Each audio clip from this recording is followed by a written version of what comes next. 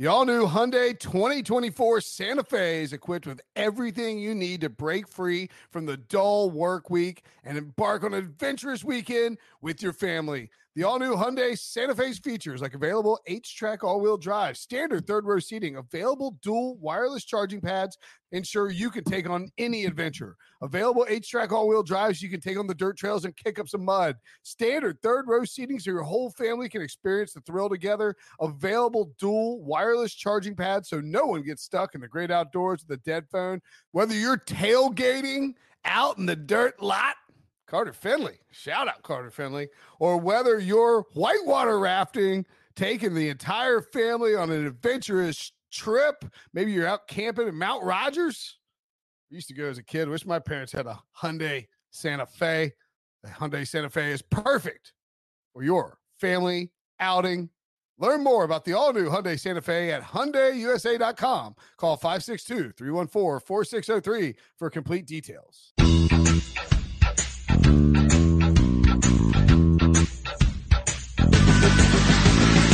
What's up, everybody? Welcome to the Pick Six Podcast, CBS Sports' daily NFL podcast. I am Will Brinson. I am your host.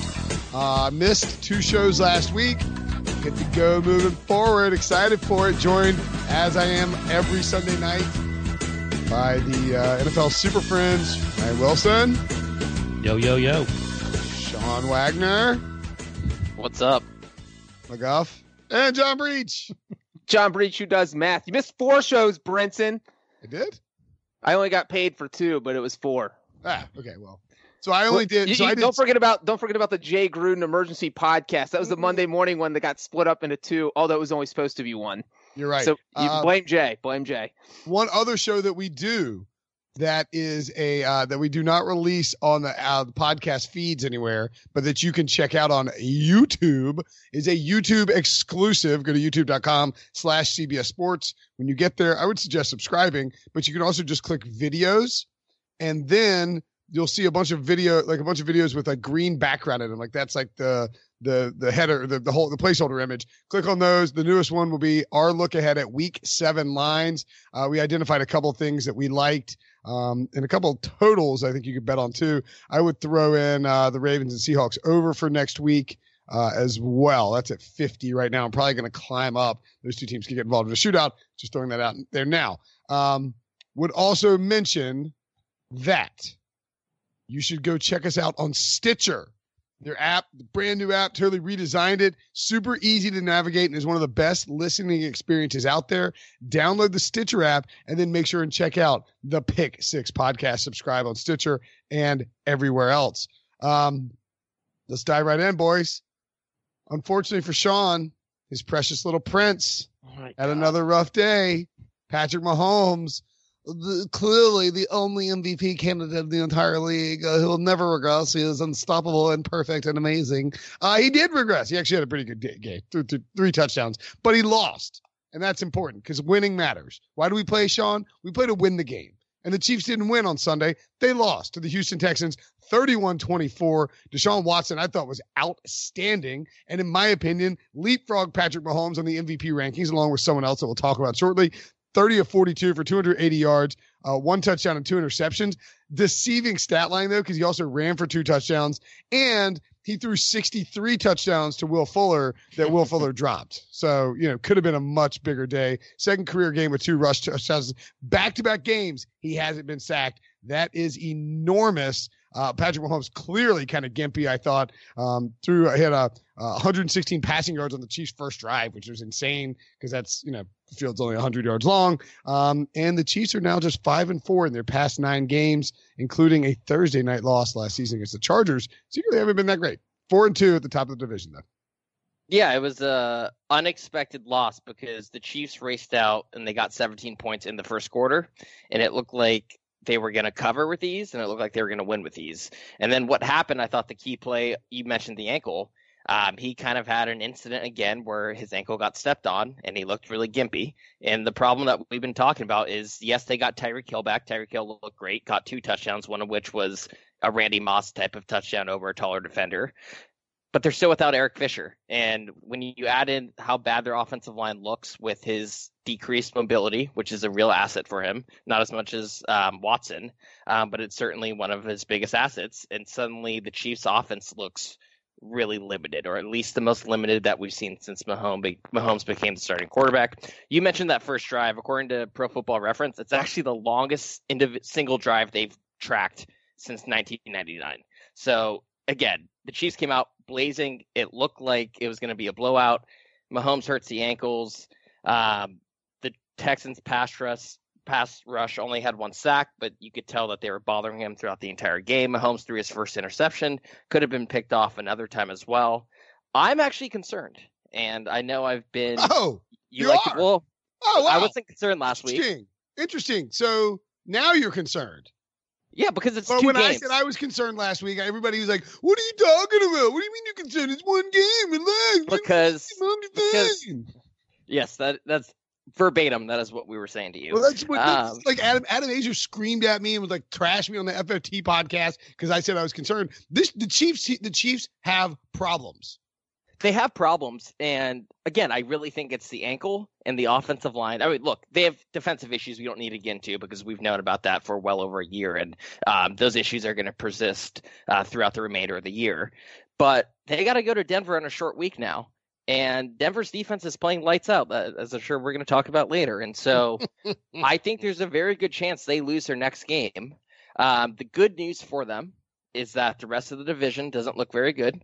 The Chargers completely laid an egg, and so I think the Chiefs are still going to win this division. But their chances for home field now with 2 losses are pretty much out the window. And now I don't think anyone would take them to go to New England but beat the Patriots. So Patrick Mahomes has 1 interception. He should still have 0 interceptions. So he threw that ball in the end zone because the flag was thrown on the play because Travis Kelce was tackled. The ref somehow decided that you can't call pass interference on a guy that's not involved in the play. But it would have been defensive holding. Right. So they picked up the flag. The only reason Patrick Mahomes threw that ball into the end zone was because he saw that the flag was on the field, and he knew what it was. So that was weird. And I think that's indicative of a day full of some pretty terrible officiating. And I mean, time is do the Matthew McConaughey smashing beer can gif because time is a flat circle when it comes to these guys screwing up repeatedly in every single game. At every single level. And it's like they even go back and look at stuff. It's like, what did you look at, Al? Right now, it is a joke. I don't like to complain about the officiating, but it doesn't make sense for Mahomes to just throw a heave-ho to Phillip Rivers a ball into the end zone because he knows there's a flag on the field and then to pick it up for no real reason at all. The only other thing I want to say, because you guys pretty much touched on everything that I was going to say anyway, is that as much as we make fun of Bill O'Brien, I give him a ton of credit. 4th and 3, 2 minutes to go. They were up 31-24. And they're on the Kansas City 32-yard line. They go for it. There's no kicking field goals. There's no taking a penalty and punting it. There's no doing something stupid. And they don't run some stupid play up the middle. They throw the ball to DeAndre Hopkins. Game over. That was a huge play. And, we like to make fun of Bob. I give him a ton of credit for doing that. I'm not willing yet to say that Deshaun Watson has leapfrogged Patrick Mahomes' MVP race, but he is playing lights out. I don't know how they're preventing these sacks, but whatever they're doing is working. Well, I mean, he's playing lights out because he's getting protection. Like, that is literally unheard of. We are talking about him not being sacked 2 games in a row. You know how rare that is? This is only the 7th time in his career where he's been sacked 0 or 1 times in a game, and 2 of them have come in the last 2 weeks. So this is literally unheard of, and I did kind of throw out the stat last week, but I'll say it again. Deshaun Watson, if he is sacked once or 0 times in a game, that has happened 7 times in his career, he is 7-0. He has averaged 3 touchdown passes per game in those games. And so the Texans offense becomes unstoppable. He turns into Patrick Mahomes when he has protection. He just hasn't had protection. And I think when this trade, the Texans made the trade with the Dolphins to bring Laramie Tunsil in, we were all saying, well, there's a chance that once Tunsil gets comfortable in there, that offensive line could improve. And, I think maybe we're starting to see that, but I'm still not sure because they've played who they play last week? The Texans. The Texans. Who did the Texans play last week? Yeah. I know they won. Who did they play? Oh, my God. 4 national NFL writers can't remember what happened a week ago. They played the Falcons. They played the Falcons. Yeah. So that was what I was going to say is that the fact that we can say, hey, maybe this offensive line is gelling, or we can say they just play two trash defenses in the Falcons and the Chiefs, and we don't actually know. And, Darius Leonard might get 5 sacks next week when the Texans play the Colts. I do know who the Texans are playing next week, even if I didn't know who they played last week. And so the important thing, John, is that you made sure to ask everybody without giving us a heads up that we would have to know the Texans. He just wanted to bring all of us down with him. Well, I didn't want to. My ship was sinking. I knew it was going down. I had to make sure we all looked completely foolish. But yeah, so I think that's what you have. But also I want to throw out that Sean, because you had been bringing it up on prior podcasts, was what Mahomes is on pace for. Yeah, I actually haven't calculated it. 5,610 yards. So he's still on pace to break the NFL record, even though he keeps going down each week. But if Deshaun Watson, how many touchdowns is he on pace for? Mahomes, that's not my ballpark. That's Sean's. It's weird that you would look at the yardage and not do the touchdowns, but I'll check now. I will point out too that after 3 weeks, I was like, he's not going to keep doing this. And Sean's like, he could. Wait a minute. First of all, I've been on the record since week 1 that I think he'll break the passing yards record, but will finish well short of 50 touchdowns. Yeah. So week 3, I said, listen, he's not going to do this every week. He's not going to stay on this pace. He is going to come back to earth. And you're like, no, not the pressure. I still think he can break the passing yards record. 37. I'm standing by that. 37 touchdowns. Hello, regression. So 2 points about the Texans. Titus Howard left the game with, I think, what they're calling a pretty serious injury. That would be a bummer, obviously, now that the offensive line is finally starting to gel. The second thing is, I think a big key that the Texans have done is this year's they are lights out in the red zone. Last year, they were scoring a touchdown on roughly 50% of their red zone trips, which was among the lowest of playoff teams. This year, they're up to 71% in the red zone. So obviously, just by not kicking field goals, and they actually do have a kicking problem. Their field goal kicker could be cut after he missed an extra point and a field goal today. But just, turning 3 points into 7 every single time, I think it's also been key for them. By the way, quickly, I want to say, I take back what I said about Deshaun Watson not leapfrogging, because, as you pointed out, Brinson, Will Fuller dropped 3 touchdown passes. So he would have had 4 touchdown passes on the day. One of the interceptions he threw was like a Hail Mary at the it was a weird play. I think it was maybe one at the end of the halves, end of the first half. Either way, so yeah, Deshaun Watson has moved ahead of Patrick Mahomes for right now for me. Well, let's take he went into Houston, or he went into KC, played the reigning MVP, beat him straight up, and I realize they're not playing each other, and the defenses are, Houston's defense is better, and their offensive, I get that there's all sorts of, it's not a quarterback head-to-head competition, but he went in there and balled out, and he played great down the stretch. The Chiefs were up early, and Deshaun led a big drive to take the lead, and then also led another huge drive to ice out the Chiefs and to keep them from getting back on the field.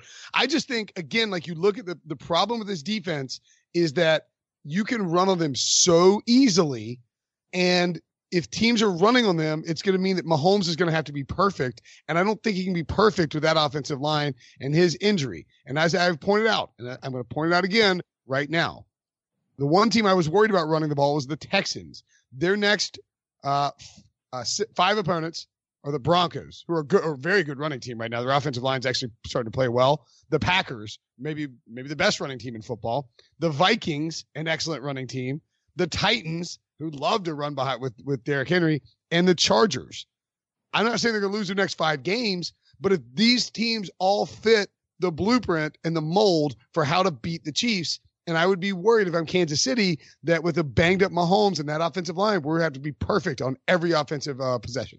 Yeah, and Brinson, that goes along the lines with if Mahomes doesn't have the ball. The Chiefs only had 20-minute time of possession in this game, which is absurdly low, and they only had 22:45 last week. And so you're looking at 2 straight games where they were under 23 minutes of time of possession. Since Andy Reid's been the Chiefs coach, he was hired in 2013, they've only gone under 23 minutes time possession 5 times, and 2 of them were this week and last week, and they've never won a game doing that. And all NFL teams in the past 60 times where they've gone under 23 minutes possession, they are 6 wins, 54 losses in their past 60 games. So if you don't have the ball, you can't score. And if you can't score, you can't win. And the thing that is bad, obviously it's bad for every team, but if you can't stop the run, that's especially bad because teams are just going to run down your throat, eat up the clock, and your offense is never going to be on the field. And like Brinson said, if Mahomes isn't perfect, they're not going to win. And all of a sudden, with the ankle injury, he's not perfect. So, I mean, Sean, you said you're concerned, and I'm almost with you, but not quite there yet. But the Chiefs defense. Did you provide the record for when they're under 25 minutes? I don't want to double down on it because I've got it in front of me. I looked it up. It's a great stat. Under 23 minutes. Okay, well, yeah, I just did 25 just to get a nice, concrete number. 2-10 when they're under 25 minutes with Andy Reid in terms of time of possession. So, Sean, grab your little Mahomes pillow. You cry yourself to sleep. The one thing I was going to add is this defense. We talked about trading for Jalen Ramsey or whatnot. I honestly don't even think it's a secondary. I think they need like a sideline to sideline linebacker, which unfortunately a linebacker that good just isn't going to pop up being available for the trade deadline. Frank Clark said after the game that they have to reboot.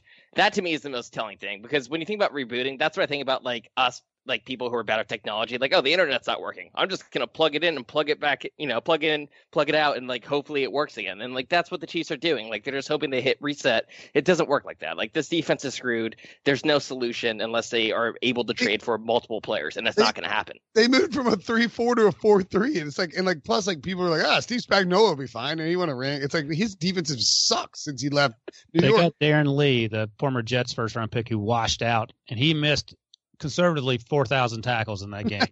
He was fast. Frank Clark's not been good. No, and Frank Clark hasn't been for the 49ers has looked awesome.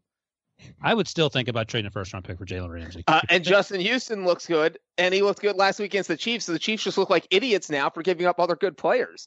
You mentioned D Ford. He balled out for the 49ers, who may or may not have served notice to the Los Angeles Rams that this is our division. Beat. I was going to say the B word or something, but that, I don't know, it wasn't going to work out. 20-7, buddy. This is our division, buddy. 20-7, the 49ers beat the Rams. I'm going to tell you straight up, that was the biggest ass kicking of the season. It was an absolute mauling, Ryan, in terms of what the 49ers did on the offensive line and defensive line to the Rams. Jared Goff, for the first time all season, had less than 2.6 seconds to throw, according to NFL Next Gen stats. The 49ers jumped to 5-0. They smothered him. Jared Goff threw for 78 passing yards. 78. He's just 3.3 yards per attempt. He was like a running back. 3.25 yards per attempt. It's just the 26th game since 2009 with less than 3.25 yards per attempt or less. No, actually, I didn't realize this. Brady Quinn did two of them. Shouldn't have. Brady had two in 2009. Jamarcus Russell had a pair in 2009. Tim Tebow had one in 2012. Charlie Whitehurst on this list. Josh Freeman. Nick Foles had one in 2013, actually, that year when he was great. Of course, Andy Dalton's on the list. Jimmy Clausen on the list? No. Derek Carr made it. Duh. Jacoby Brissett is actually on there from 2017, early in the year. Late in the year. Jimmy Clausen had a couple. Kerry Collins had a couple. You get the point, right? Ryan Lindley's on here. It sounds like a list of a lot of people I'd like to have a beer with. Sounds like a great, yeah, for sure. But it's also a list of like rookies and like veterans who just weren't that great. And I think when you look at this situation, and you have to say, like, was this all right, let me ask you this, Ryan. Was this the 49ers exerting their dominance, or are we legitimately concerned that the Rams offensive line and the Rams offense under Sean McVay is not what we knew it to be? I think it's a combination of just to hedge that bet. I know before the season, John and I'm pretty sure, John, you had the Seahawks along with me winning the division. So I thought Sean, by the way, absolutely buried the 49ers multiple. Oh, I know. I was talking if the Cardinals might end up being better than the 49ers. So I wasn't totally surprised. We've all talked about how at the end of last season, Jared Goff was not the Jared Goff Sean McVay knew and loved earlier in the season. They've had injuries along the offensive line. No Bloom got hurt in this game. Jared Goff has gotten paid, and he looks somehow worse. And I think this was, as much as this was a passing of the torch in the division, I feel like it was a passing of the torch from Sean McVay to Kyle Shanahan. Because Kyle Shanahan's been crapped on the last few years. Not entirely his fault. In fact, I don't think it's his fault at all. Mostly injuries and just getting the personnel in place. And they have it in place. Robert Saleh is going to win Coach of the Year. He's my second favorite Saleh after Mo Saleh. Coordinator of the Year. By the way, Robert Saleh he had like 75 cutaways to him on the sideline, freaking out as they stuffed him. The Rams did not convert a single third down. They were 0 for 9, and they're also 0 for 4 on fourth downs. And most of them were like, run it right at the middle, dumbass play calls by Sean McVay. It was very surprising. And I think one of the things, and we've talked about this a lot, is that Sean McVay is weirdly conservative. He was less so today, but that's something that sort of gotten lost in the mix because he was, the offenses are rolling up 800 yards a game. But Kyle Shanahan out-coached him today. The defense is the best defense in the league. I think they're actually better than the Patriots defense, and that's actually saying something. You talk about Jared Goff throwing for 78 yards. At the end of the third quarter, he was 7 for 10 for 27 yards. Sean could do that standing on his head.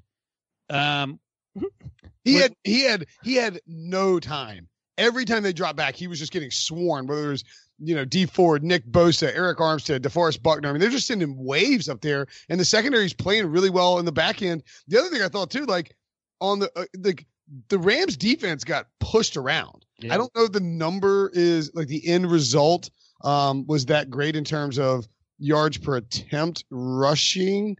Yeah, it was not good at all. It's like 2.4. Yeah, but they 41 carries for 99 yards. But they ran the ball well. It was we're going to get out of here because we know they can't score on us type of game. And, the Rams were selling out to stop the run, but couldn't really do a great job of it. So, I think to me, go ahead, Todd. That it kind of feels like if I'm the Rams, I am kind of worried that maybe defensive coordinators, other teams have kind of figured out Sean McVay's offense. So it's a combination of Jared Goff regressing. I don't even know if we ever agreed that he was good. So I don't even know if it's regressing. Jared Goff playing like we thought Jared Goff was, where if he has a perfect situation, then he can play well. Where, last year they had every starting offensive lineman every game, and now they don't have that. So they had the same unit last year, don't have that this year. And so I think what we've seen is that the McVay magic is just other teams are kind of like, hey, man, you haven't really changed anything. You've been doing the same thing for 2 years, and we're kind of on to you. Like, this is the NFL. You've got to adjust all the time. You've got to be inventing stuff. You've got to be progressive. You've got to be coming up with stuff. And it feels like the Rams are just doing the same thing all the time. I feel like Robert Saleh, half the reason he was cheering is because he was like, oh my God, are the Rams really doing that? Is this really happening? They're These morons are running it short on fourth and short right in the middle into the heart of my great defensive line. Like, exactly. And that's what you were like. There's no creativity with McVay's play calling. It wasn't even that he was calling weird things. It was that, like, look, you're sending guys in motion. You're running wide receiver screens, tight end screens. You're just trying to fool everybody all the time. But this game, it was just like, he's running up the middle. What is going on? I don't even know who to pin this on with the Rams. A lot of it's Jared Goff's fault. Todd Gurley obviously didn't play in this game, but even if he did, they probably lose 20-0. I'm going to take points away from the Rams for Gurley playing. So it is just this offense just crashed and burned, and it's been unbelievable to watch. And not to take anything away from the 49ers, because the defense was an awesome performance, but the Rams have just crashed and burned in a way that I don't think we've seen in a while, to go from they were in the Super Bowl last year, and now, I mean, Brinson, we laughed at you when you said the Rams and the Chiefs might not make the playoffs, and now you might end up getting the last laugh here. I don't remember saying that, but suck it, nerds. Hey, by the way, so I don't think anyone would have cared if they got manhandled by the 49ers if they didn't get their doors blown off by Jameis Winston, who had a really duty performance on Sunday morning. One other thing I want to ask you about, because apparently this is my thing. John's kickers. Sean is Mahomes' regression guy, but I'm going to bring up the question about the quarterback. So Warren Sharp tweeted this out. So only $10.6 million cap hit this year for Jared Goff, first year of a 4-year, $134 million deal. In 2020, that cap hit balloons to $36 million. So at what point are we having the conversation about Jared Goff? Let's say he continues to play. I think we're having it right now by you bringing this up. But I mean, before they signed Jared Goff, it was the introduction to your conversation about Jared Goff and the question, at what point are we having the conversation about Jared Goff? I mean, we're calling him in the office and like, we want to thank you for your service type conversation, because at what point are we going to do a podcast about football? Look, man, you guys yelled at me about Chase Daniel, then Chase Daniel went off. Then I went away and he had a not great. I was gonna say you missed the podcast where we killed Chase Daniel. But look, Jared Goff's had an extended period of playing replacement level at best. You can't get out of his contract until, you could save a bunch of money. It is more likely that they would not try to get out until 2023. So, Breech, is your guy Stan Kroenke going to ask Sean McVay, why did you convince me to sign Jared Goff to all this money if he really truly is terrible? I mean, if you're Stan Kroenke, how do you feel right now about the fact that your last two big extensions were Todd Gurley and Jared Goff? All you see is Les Snead just setting your money on fire. I mean, it's like the scene in Dark Knight Rises where Joker's just like taking a bath and setting the whole pile of money on fire. Dark Knight. It is that's what Kroenke probably feels like Les Snead is doing right now. I mean, so you look at because if you're going to sign someone to extensions like this, you have to know that they're going to produce. It's not often that we see someone become the highest paid player in NFL history and then kind of fall flat on their face. And Gurley has only gone downhill since he signed that contract, and Goff a lot shorter range because he just signed it last month, but he has gone straight downhill, like down the side of a mountain since we signed the contract. And I think it is fair to ask what Ryan's asking on this football podcast is it time how long are you giving Goff? They play the Falcons and the Bengals over the next 2 weeks. If they just go 1-1, that's concerning. They have to win both of those games. What are you gonna do? Go to Bortles and sit Goff? No, I mean you're not going to sit Goff, but I mean I do think that if they end up going 8-8 or something, you have to look at yourself in the mirror in January and say, how do we get out of this? 2 more points I want to make. And by the way, the Rams drive chart, they went 7 plays, 56 yards in 3.5 minutes for a touchdown on their very first drive. And after they forced a punt out of the 49ers, it was like, oh yeah, the Rams are here to play and they're going to show up in a big way with 10 days rest. And then they went punt, turnover on downs, fumble, punt, turnover on downs, punt, turnover on downs. They had, and I cannot believe that this is real, they had 5 drives that were negative net yards. Hey, listen, you don't go 7 for 10 for 27 yards on purpose. Their third quarter drives, their first one in the third quarter lasted 1 play for negative 7 yards and lasted 9 seconds. Their next one was 3 plays for negative 15 yards and went 1 minute and 34 seconds. And their next one was 3 plays for negative 7 yards in 1 minute and 17 seconds. They only had 3 drives they only had 4 drives, that were longer than 1 minute and 45 seconds. This defense is amazing. You remember when we laughed at the Steelers for getting 5 turnovers and losing to the 49ers? Turns out the 49ers are a really good football team. Yeah. I have 2 more points I want to make too. We got to move on to this game, but it was a pretty big game. I thought that Darrell Henderson looked awesome. Where has he been? You can't catch a toss pitch. Sweep. He dropped it. Did he fumble one? He hit him right in the hands. But otherwise, yeah, he did look pretty good. It was like the Raiders fumble against the Bears last week. Really? Okay, I missed that one. Okay, very well. Whoops. How did I miss that? What was it? Maybe I was telling my family or something. No. And are we sure Jimmy Garoppolo is good? So that's what I was going to say. It's the 49ers weak link is their quarterback. And that's not to say he's bad, but he looks awfully like a game manager, and he's not paid like a game manager. And he also, unlike most, I hate using the phrase, I'm using it 3 times in 10 seconds, game managers, he kind of is mistake prone. He threw a really bad interception in this game that, if they lost, is a laughable interception that we're spending more than just 3 seconds on. If you say game manager one more time, Alex Smith is going to appear at your window. Speaking of 49ers quarterbacks, you almost feel like if this 49ers team had Matt Ryan, they would be the favorite in the NFC, I think, by a wide margin. Sean, let me turn it around on you, because Ryan Clark tweeted out, and I disagree with this, by the way. This was preposterous. Yeah, even I disagree with that. So he says the San Francisco 49ers are a really good football team, and Jimmy GQ is good, but I feel like this team would be in the exact same place that they are now if Mason Rudolph was the quarterback. Come on. No. Jimmy G. I'm not saying Jimmy G is bad when I say this. I'm saying he's a 14 to 18 range type of quarterback. Yeah, that's right. Who would you rather have, Jimmy G or Jared Goff? Contract included? Contract included. Jimmy G, because they can get out of that pretty soon too. Goff's 5 years younger, so I'll take Goff. Wow. I will say this though. That's crazy talk. What's not Jimmy G? Nothing.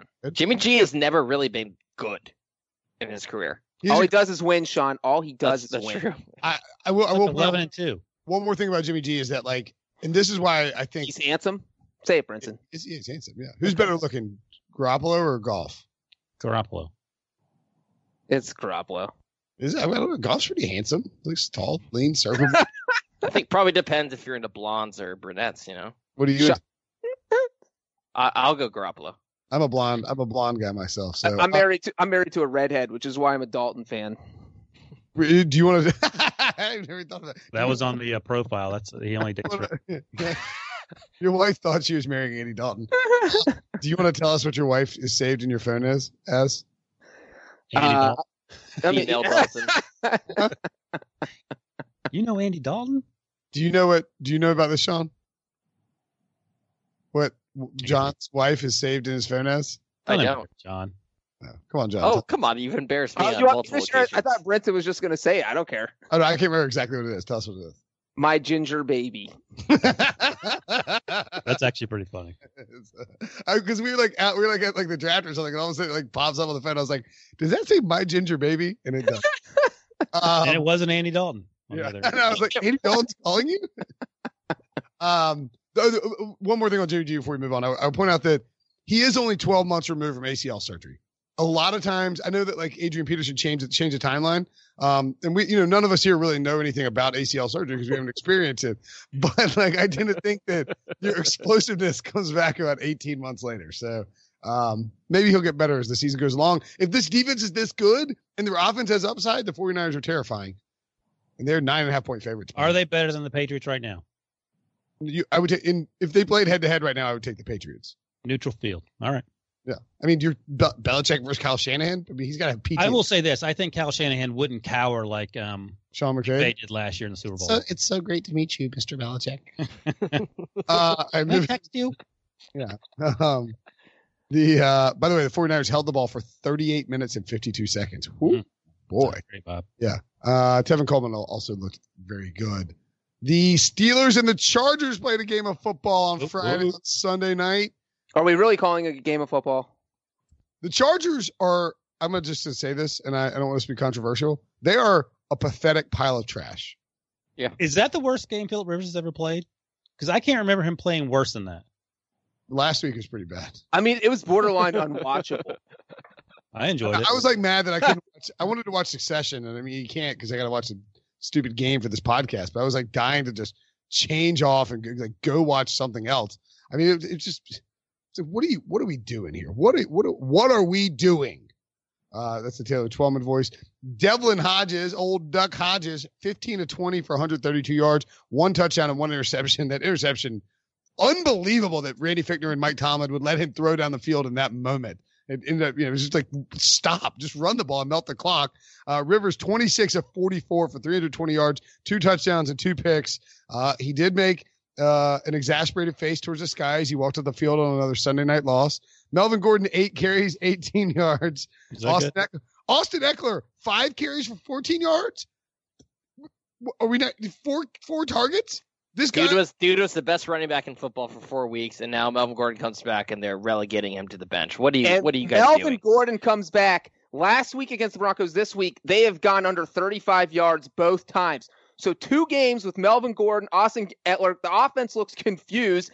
And you know what's crazy about them going under 35 yards both times? You know how many times they had 35 yards or less rushing in 2017 and 2018 combined? 0. Wow, really? Oh, okay, good. And now they've done it twice since Gordon's return. So it's if I'm the coach, if I'm Anthony Lynn, I either say, look, Melvin, if you can go re-hold out because we don't really need you and we had a good thing going while you were gone, or you say, Austin, you're going to the bench. They need to figure out what they're doing. They're having an identity crisis on offense, and it is not fun to watch. I mean, that was literally the least fun I've had watching a football game because we all knew it was going to end with Rivers.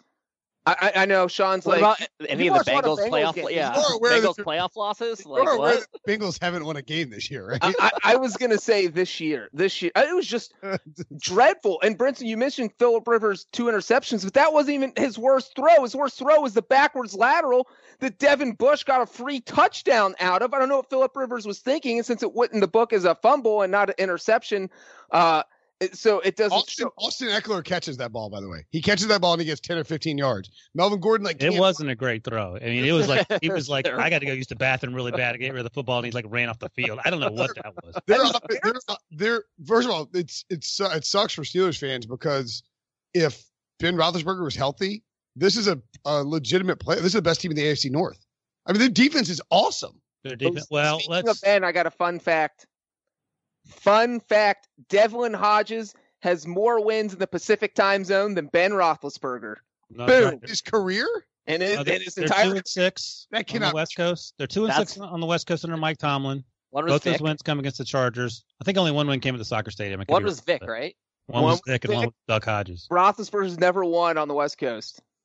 Is that true? He won. Oh, with Tomlin. It's with Tomlin. I'm going to get you. I remember It's this. with Tomlin. It's with Tomlin. 2005. He won Tomlin. in San Diego, but he came out of that game, John. So you don't get the win if you come out. They were winning. Well, Tomlin. technically you do. You do? Yeah. Oh, If whoever starts technically gets credited. Oh, with it's like a the starting win. pitcher. That's All why, right. like, why Baker Can Mayfield's can you sort by time zone on Pro Football? Since Tomlin was hired, Roethlisberger's 0-5, and Devlin Hodges is 1-0. That's right. And Mike Vick is 1-0. Disrespectful. The one thing I'll say about the Chargers, I don't want to put it all on Rivers. Get out, by the way. I think the Chargers' offensive line is just an absolute disaster. It's a fire. It's a tire. Yeah. So, like, I don't know how much of this is like, oh, Philip Rivers is old and he's washed, or it's just that every single drop back he's getting hammered. And I know he was only sacked once, but like sacks are not indicative of overall pressure. He was under took a siege whooping. the entire night. Yeah. They look. They can't run the ball. They can't stop anything on defense because they're all injured, and they're trying to like jam Melvin Gordon into this game plan when they were just better off with Austin Eckler and letting him run swing passes and run up the middle. I mean, the offensive and one of their tackles. I mean, who is it? God, who was the tackle who was getting just whipped by Tebow? Yeah, I think so. T-A-V-O? Sam Tevy. Tevy, sorry. Yeah, Sam Tevy was getting sandals. I mean, like he could sue TJ Watt for like emotional distress based on what happened on Sunday. That was tough to watch. He was getting abused. And if Philip Rivers doesn't have some time to throw and they're trying to do these deep drops and they're trying to get vertical with the ball on the field and this kid wasn't on offense, it's just not going to work. And this team's not good. Are the Chargers the worst team in the AFC West? Right now, yeah. Which is a remarkable thing to have to say.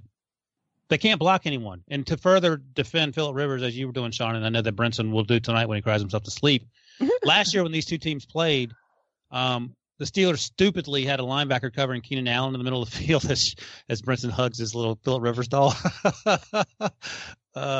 And Keenan Allen went for 400 yards against them because he refused to put like a defensive back on him. And the first interception on Sunday night, Devin Bush was covering Keenan Allen in the middle of the field, and luckily the ball was deflected because Phil Rivers didn't have time to throw. If he has time to throw, that game turns out differently because Phil Rivers, for as annoying as he is still really good. I want to ask you one thing, though. Yeah, go ahead. At the end of the game, I didn't see exactly I didn't see how that happened. I was thinking about if we'd had time and we didn't have to fire up this podcast right away. I was going to do a like one of those fake voice dub over the video. Like I was gonna like video and then be like, listen here, gosh darn it, you get off the field. And like just like do some sort of like this is my field. Get to stepping. This is my field. You do not come on This here. is my soccer field. Yeah. And, oh my God. And like you saw it on TV. I mean, it's like obvious. So we should say Philip Rivers manhandled like Mike Hilton, a little small defensive back, which is sort of weird because he usually doesn't put his hands on people. It looked like he was grabbing a child by his ear and dragging him like into like timeout. Like I have 27 kids. Get off the field. Gosh darn it. Yeah. I mean, look, the Chargers are not good. Mm-hmm. You can't spot Devlin Hodges 14 points. You just can't do it. And that's why what Breech was saying this game was the worst game to watch, because as soon as 14-0, the Steelers didn't have to throw the ball downfield. The one time they did, it was intercepted late in the game, and they could just run out the clock, and the Chargers weren't doing anything offensively. So this game completely sucked. Yeah. It was cool seeing Hunter Henry come back. I'm glad he's healthy. He looked great. Yeah, 8 catches, 100 yards, 2 touchdowns. They desperately need him. Keenan Allen was non-existent. 2 catches for 33 yards. Mike Williams had a bad drop that could have been a touchdown. He and Rivers. It was a bad throw. It was bad. There was a miscommunication. I mean, Rivers did the thing where he's like, I mean, look, we can blame whoever you want. I mean, you a-holes are going to blame Rivers. It's fine, whatever. I want to call out Anthony Lynn real quick for not kicking an onside kick. Oh my God. Or for kicking the onside kick at the end of the game. That was just the stupidest decision in the history. I don't know. You would think he has someone talking to him like, hey, look, you have 3 timeouts left. So the thing is, the chances of getting an onside kick is like 0% right now. I think it's like 4%. So it is almost zero. You don't do it if you have 3 timeouts, because the thing is, if you don't get the onside kick, which the odds say you're not going to, you have to make a stop anyway. And so by kicking the onside kick, the Steelers were already in field goal range and they didn't even get a first down. So they could have tried to ice it with the field goal. Instead, they punted. They could have gone for it on 4th and 1. But if you kick it deep, and let's say you kick it deep and it's a touchback, all of a sudden it's 4th and 1 from the Steelers' own 34-yard line. They're punting to midfield, and you got it changes you're everything. You're not at the 1-yard line with no timeouts in a minute. If the Chargers had started that drive at their own 35 with a minute left and no timeouts, that's a winnable game. Not starting at your own 1. By the way, so like this is like the Vegas sweat on this. I had the under at 42.5, and I think it was 41 total points, right? Because the final score was 24-17, and so there's 41 total points. The over under is 42.5, and after they punted, all of a sudden it hit me. I was like, holy crap! I was like, 100% chance they're going to get flagged for holding in the end zone. It's going to be a safety. It's going to go over 43. And then Rivers throws the pick to Sutton, and he like gets it. And he's like, all right, the pick 6 could have killed you. I was like, go down. I was like, what are you doing? I was like, screaming in my office. By the way, that onside kick, that was, as Breech said, there's a 4% chance. That was 99% they almost pulled it off. It was a perfect onside kick. They almost pulled it off, and it still was stupid to do it. Under no circumstances in that situation do you the punt was great, and you put it on the 1, and that's awesome. And so I like nothing wrong with doing that. I will say, like, I really thought Mike Tomlin should have gone for it there. Yeah. Oh yeah. That basically gives you the same situation with punting from your 25 if they actually kicked it deep. That's true. That's true. And they're running. They're not going to do any more stupid stuff with Duck Hodge just throwing the ball. So I thought they might take a penalty. I thought at the very least try. They didn't do that. But yeah, like, did you hear? Because he goes, Al, I think this might be the last time that Duck throws the ball tonight. And Al goes, yeah, probably the last time he throws downfield. He goes, no, I think last time. Period. Right. He's not throwing again. They got this lead. I mean, look, the Pat Doherty of Roto World had a great tweet. It's like, how is every Chargers game in the history of like the Chargers the same game? I mean, it's like they poop their pants out of the gate, give somebody a lead, and then Rivers has to like lead like a crazy touchdown, a long touchdown drive, and then they're down 7, they have to figure out a way to get the ball and try to make it happen, and then he ends up throwing a pick. And then, why don't they draft offensive linemen? I don't know. We've talked about this game too much. Well, let me ask. I want to ask Ryan this real quick. Do you think the Steelers are a wild card team in the AFC? Because if Justin Tucker, his field goal sailed over the upright last week, I mean, it almost looked like it missed. And if the Steelers win that game, hey, we got 3-3 at the top of the AFC North, and the Steelers' defense looks good. Do you think they could win the division or at least make the playoffs? Well, here's the thing. No, I don't. But even if they do, they're going to get smoked by whoever, the Chiefs. Yeah, but I mean, like you win that division this year, and like Mike Tomlin's getting Coach of the Year. Well, he's one of the Redskins either way, so it doesn't matter. No, they're not going to make the playoffs. I mean, Duck or Mason, whomever, and like I said, if they get to the playoffs, they're going to lose by 50 points. So we're going to call him Duck from now on? It drives me nuts that this guy's nickname is Duck. Like, you can't be a quarterback. He won a duck calling contest. What did you call him? Look, have you ever been duck hunting? Yeah. Nice. Wow. Not bad, right? I thought his name was Duck because when he was a kid and he threw passes, people would yell Duck. That's what I'm saying. Like, you can't be a quarterback and be called Duck. That should be Eli Manning's name, by the way. Duck Manning. All right. Let's take a quick break, and when we come back, we will talk about how the Cowboys are screwed. Oh boy. The perfect combination of versatile athleisure and training apparel has arrived. Thanks to the visionary minds of New Balance, Clutch Athletics, and Rich Paul, the designs reflect the heart of the athlete and the spirit of the community. With rising defensive stars Will Anderson and Chase Young on the roster, Clutch Athletics brings the best innovative gear to all athletes, giving them style and performance on and off the field. Learn more and purchase Clutch Athletics at NewBalance.com. This episode is brought to you by Progressive Insurance. Whether you love true crime or comedy, celebrity interviews or news, you call the shots on what's in your podcast queue. And guess what? Now you can call them on your auto insurance too with the Name Your Price tool from Progressive. It works just the way it sounds. You tell Progressive how much you want to pay for car insurance, and they'll show you coverage options that fit your budget. Get your quote today at Progressive.com to join the over 28 million drivers who trust Progressive. Progressive Casualty Insurance Company and Affiliates. Price and coverage match limited by state law. All right. I was lying. We're not going to talk about the Cowboys. We're talking about the Vikings because that was on the rundown first. But then we'll talk about the Cowboys. It'll segue by the NFC East. Because don't give away your whole plan. Why? I don't care. I'm going to let it unfold naturally. Right, it's more fun when people don't think we have a rundown and you just come up with it on a whim. Well, that's sort of what happened. I told y'all all week long. No, actually, I didn't talk to you on a podcast because you skipped both of the podcasts we were. I told everybody. Oh snap! I got dunked on. Told everybody at the state game. I got dunked on. Yes, Brinson was not at a Care Bear bar crawl. He was at the NC State game. Yeah, I went to the Luna concert on Monday. And I'm an open book. I tell people. I told everybody that would listen, or anybody who wouldn't listen. I said it everywhere that the Vikings were going to whip the Eagles on Sunday, and that they were going to utilize play action passes and take deep shots to Stephon Diggs.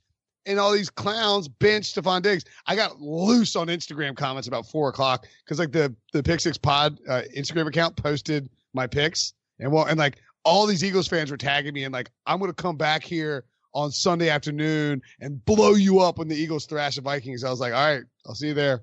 And I just like got in the comment section, just blasting people. Kirk Cousins look. This is how he spent his love day. that you're bragging about that. Laying on the couch, yelling at his phone. His son's starving. Do you think instead of like typing out his Instagram, he like, Siri, type this?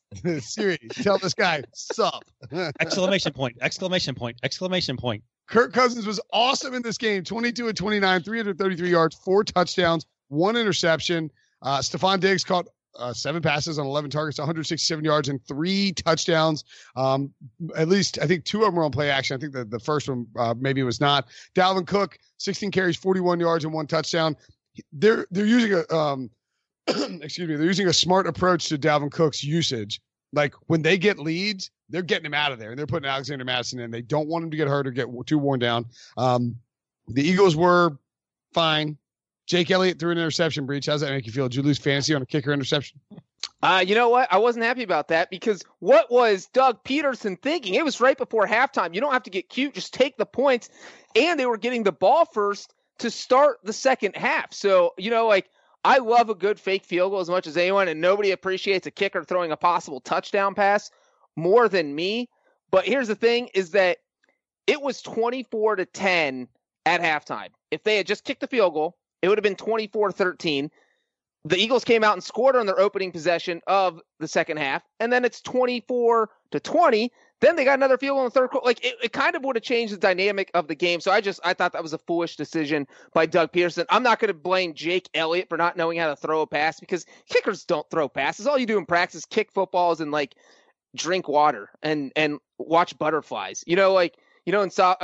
Your little kids, Brinson, you have a little kid. They play baseball, sit out in right field and like play with butterflies and pick at grass. That is actually accurate. Yeah, that's kickers at practice. They're not throwing passes. Do butterflies let you play with them? Don't they fly away? I mean, they like sit on your finger and then like you try to play with them, and then they fly away.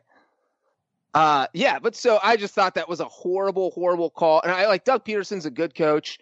But I kind of thought that killed the Eagles went into halftime kind of like downtrodden. So. But the Vikings dominated this game, and all I can do is side with Brinson because they were also my Super Bowl pick, and they look good. And if you asked me today if I thought they were still going to make the Super Bowl, I would say yes. Yeah. What happens when they actually have to play a good defense, though? Yeah. The Eagles' secondary is terrible. There's not going to be any left. Look. Bears aren't going to the playoffs. They have 2 losses. I agree with you. They have 2 losses this season. Yeah, at Chicago and at Green Bay.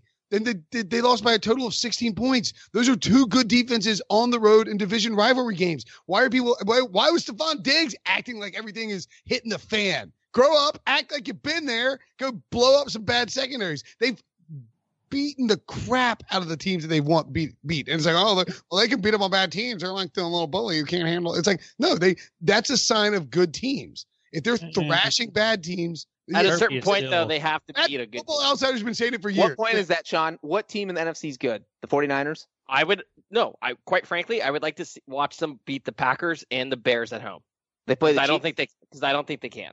The Chiefs are different though because it's not so much good teams; it's good defenses. Cousins can light up the Chiefs defense just fine. I don't even dislike Kirk Cousins. I will say this though: Brinson mentioned Kirk Cousins' great day, how bad the Eagles' secondary is. If you guys could guess, what do you think is the percentage of Cousins' throws that were thrown into tight windows? It's a very nice percentage. 6.9. Yep. I'm reading the same tweet. And don't be afraid to give credit where it's due. I actually research or something. Was it? Well, it's from Next Gen. I don't know who tweeted it, but it's from Next Gen. I mean, you can look that up on Next Gen. Athletic. That's right. Sean likes to steal stuff. Probably got it from Reddit. No doubt. Look, the Eagles secondary stinks, but the Eagles, 75% of the media picked the Eagles to go to the Super Bowl this year. Okay, so the Eagles are a good team. They're a deep team. The Vikings annihilated them today. It was a bloodbath from the Eagles basically had the Chargers offensive line playing in the secondary. That's how terrible their secondary is. I mean, there was no one out there. Yeah, it was bad. This game, the Eagles did cut it 24-20 in the third quarter. And so like there was that moment.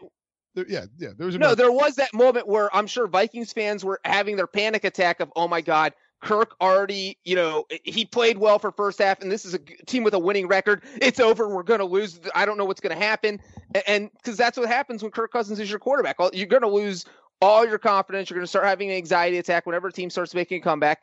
And somehow they held on to it. And as much as we loved on Stephon Diggs, I do want to point out that he had multiple big drops on this game and probably could have gone over 200 yards. He caused the interception, by the way. Yeah, for a guy who was demanding trades, that's first Vikings player with 100 receiving yards and 3 receiving touchdowns in a game since Randy Moss in 2003. Also worth noting, the Eagles were 4 of 12 on third down. Came into the league, I believe, second behind just the Chiefs in terms of third down conversions at 52.9%. We've been saying, I think on this podcast for a couple of weeks, that was due to regress, and of course it did. Look, can I point out one thing quickly? You can do whatever you want. I want to give Zach Brown props for calling out Kirk Cousins as the weakest link before the game, in the weekdays leading up to the game, and then he was asked about it after the game. I'm here to talk about the game. Any other questions besides Kirk Cousins, which is hysterical? Answer questions about Cousins? Well, I'm sure he's like, there's no way in God's green earth that Kirk Cousins is going to throw 4 touchdown passes and play out of his mind. And then he just lit those guys up like they were a Christmas tree and it was, Christmas vacation or something. I don't wait for that one. By the way, Ryan, you're old enough where you'll probably remember. What is it? I can't. Let's see if I can get it to load. You are the weakest link. Goodbye. Of course. Short-haired lady with glasses. You are the weakest link. Goodbye. The British lady. Yeah. The Vikings' next few games at Lions, Redskins in primetime. Win. East at Chiefs. Maybe. Oh, they could beat the Chiefs. They're not beating my Lions. They could beat the Chiefs. At Cowboys, we'll get to them right now as part of the segue. And then the Broncos at home. This is a team that's in a good Why are you guys suddenly thinking that Kirk Cousins is fine? The Vikings are fine. Okay. That's one way to answer it. They're fine. Don't worry about it. They're fine. You're the dog sitting in the burning down room. The NFC East is the dog sitting in the burning down room, Ryan. Not Kirk Cousins. They're 4-2 and a half game back of the freaking Packers in the division. They're fine. So is everything okay? Like if the Vikings get to the playoffs, is that good enough, or should they be doing more than that? Let's see them get to the playoffs first. Because if they get to the playoffs, and that's all you're worried about, then okay, they're fine. But if you want them to do more than that, I don't need it. I mean, if they go 10-6 and make the playoffs as a division winner or a wild card, yeah, the playoffs are a crapshoot. You can't get mad at somebody for making the playoffs as a great team and then having a it happens a lot. It happens all the time. All right, just ask. No, I'm saying people get mad though. Right. Yeah. Oh, for sure. Yeah. People get fired. People get fired because of that. Like when Brinson was talking to Philip Rivers doll last January, and you tweeted out the picture of him. Okay, Jets and Cowboys. Speaking of people who get fired for situations, Jason Garrett is feeling it's a little caliente in the Garrett household right now. The Cowboys go on the road as a touchdown favorite. The return of Sammy Spleen. Sam Darnold comes back. And the Jets beat the Cowboys 24-22, season high in points, yards, passing yards, and first downs for the Jets. Darnold had a 92-yard touchdown pass to Robbie Anderson, second longest touchdown pass in Jets history, actually, and the second longest touchdown pass ever against the Cowboys. Do you know what the longest was against the Cowboys? Breech. 99. Nope, 94 yards from Norm Snead to Rich Houston in 1972. That sounds like a made-up name. I was Norm Snead. Sure. Le'Veon Bell was fine, 14 rushes, 50 yards, and a rushing touchdown. I was just really impressed with the Jets defense, and I think really the bigger thing to focus on is the fact that without Tyron Smith, the Cowboys are trash. I think you're focusing on the wrong thing. Nope. Without Kellen Moore, the Cowboys are trash. All right, so do you buy the internet theory that you espoused on our YouTube show, Ryan, that Jason Garrett realized that Kellen Moore is the hot new offensive coordinator, the new apple of Jerry Jones' eye, the guy who was going to Jason Garrett him by replacing him like mid-season when he's fired because Kellen Moore's so smart and he'll be getting wooed by other teams, panicked and tried to take control back of the offense? Well, it certainly is weird because we couldn't talk enough about Kellen Moore being super innovative Sean McVay 2.0, and Dak Prescott earning that $40 million a year salary that he was supposed to get any day now. And then suddenly this team hops in a time machine and looks like every other Cowboys team with Jason Garrett calling plays. So predictable, so boring. Let's see if I can find the tweet real quick. Terrell Owens came out of hiding to tweet and clown Jason Garrett to Jerry Jones. And here's what he said after the game. Hey, Jerry Jones, still think Jason Garrett's the answer? I'm guessing that's sarcasm. For a decade now, it's the same old song and dance. I knew they were going to Jason Witten on third down prior to the touchdown and knew they were going to go to him on the 2-point conversion. Not too late to bring me back. So, I mean, look, Terrell Owens is watching, half paying attention, and all the Cowboys, like analytics, Twitter people are going crazy about how everything seems to suddenly have changed. Maybe Kellen Moore suddenly decided to call every play that Jason Garrett wanted, or maybe he's doing something. Whatever the case, I don't think it's just solely being without beat. Right. It wasn't, by the way, just T.O. Tony Romo was on the call for this game, and he said something to the effect of this has Jason Garrett's fingerprints all over this. Right. So, and look, we give Tony Romo. Tony was burying the Cowboys, and we give Romo a lot of credit, as we should, for correctly diagnosing things live as the game is going, and all that. So I believe him if he's saying that he sees a lot of. I believe T.O. because T.O. actually doesn't say a lot of things now, and he wasn't wrong about that. Guys, I saw T.O. be inducted to the Hall of Fame. Oh, that's right. You did it locally. That's right. The funny thing of. Go ahead, Sean. I don't have a story to tell. I really don't. Yeah, okay. I was going to talk about the Jets. I find it funny that Brinson introduced this as like their best offensive game and all this, and I don't want to downplay it because Darnold actually did look good, and Adam Gase actually looked like he actually put together a game plan that indicates he understands how to call plays and coach offensive football. But it is kind of funny that this is their best game and they scored 24 points, and it wasn't even that prolific of an outing. But Darnold did look good. Darnold looks really good. No, I mean it's infectious, it's contagious. Clearly, him being there has helped out a lot. It's contagious. I can't believe that Breech don't want to talk about the best field goal conversion of the season. Well, I was waiting for you guys to finish. I'm just going to butt in with field goal kicker talk. And here's the thing is that, and we were chatting in Slack about this today, so Brett Maher goes out there and hits a 62-yard field goal. And this is outdoors in New York. It's not an easy place to kick. The NFL record for longest kick is 64 yards. Brett Maher has 2 62-yard field goals in his career, which I think is the longest of multiple, doing that twice. And then the guy goes out and chokes on a 40-yard field goal. And all of a sudden, remember when the Buccaneers kicker Matt Gay missed that easy field goal? And Bruce Arians like, I want to take that penalty because you never want to be too close. He needs to get Brett Maher as his kicker because that's literally the strategy. The closer he is, the worse he is. He went up, it was 21-9, I think. It would have cut the lead to 21-12. Still a 2-score game. Classic Jason Garrett move, but that's another discussion. And he just whiffed on the field goal. And from 40 yards, you got to hit that. He didn't. So, he should have missed the 62-yarder and made the 40-yarder, so it kind of flipped. It didn't matter in the long run.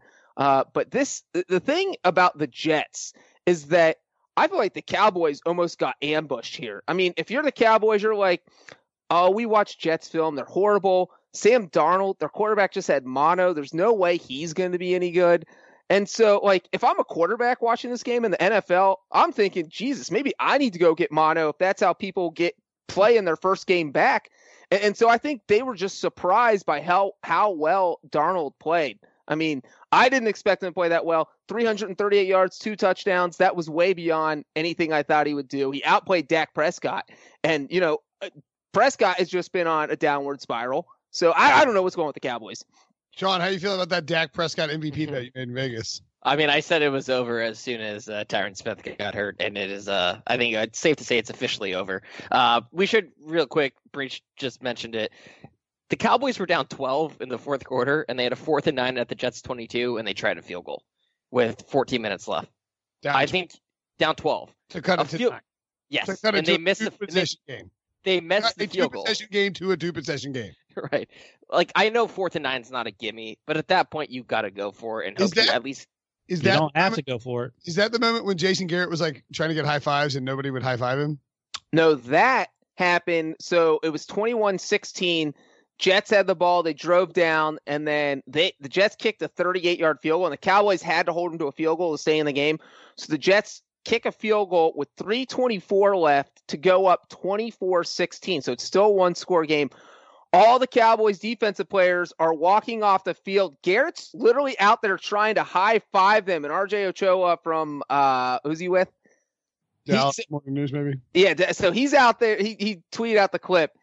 Garrett is out there trying to get high fives from the guys coming off the field, and literally no one, they walk by him. And they one of them accidentally bumps his hand, looks at his elbow like he just touched acid. I mean, it was not a good look at all for Jason Garrett to just have his players completely blowing him off, especially in that pivotal situation of a game. It was 3.5 minutes left in the fourth quarter. Is there, what percent chance do you give it, Ryan, that, let's say on Sunday night, and now just hit me.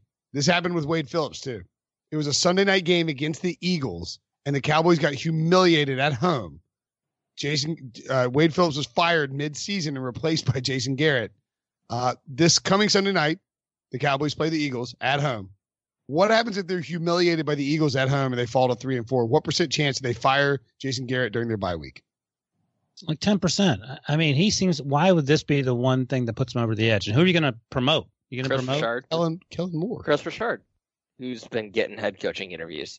Chris Richard makes more sense, but I mean, you have two candidates to do it. You're not promoting Kellen Moore. He's 12 years old. But what's going to happen is that Garrett's not going to lose because the only teams he can beat are NFC East teams. He's beaten the Eagles 3 straight times. He's 9-1 in his past 10 games against the division. That's literally all he knows is how to beat NFC East teams. The Cowboys. We just talked about how the Eagles aren't that good. The Cowboys throttle the Giants, Redskins, and but the problem is the Eagles match up well against the Cowboys. Why?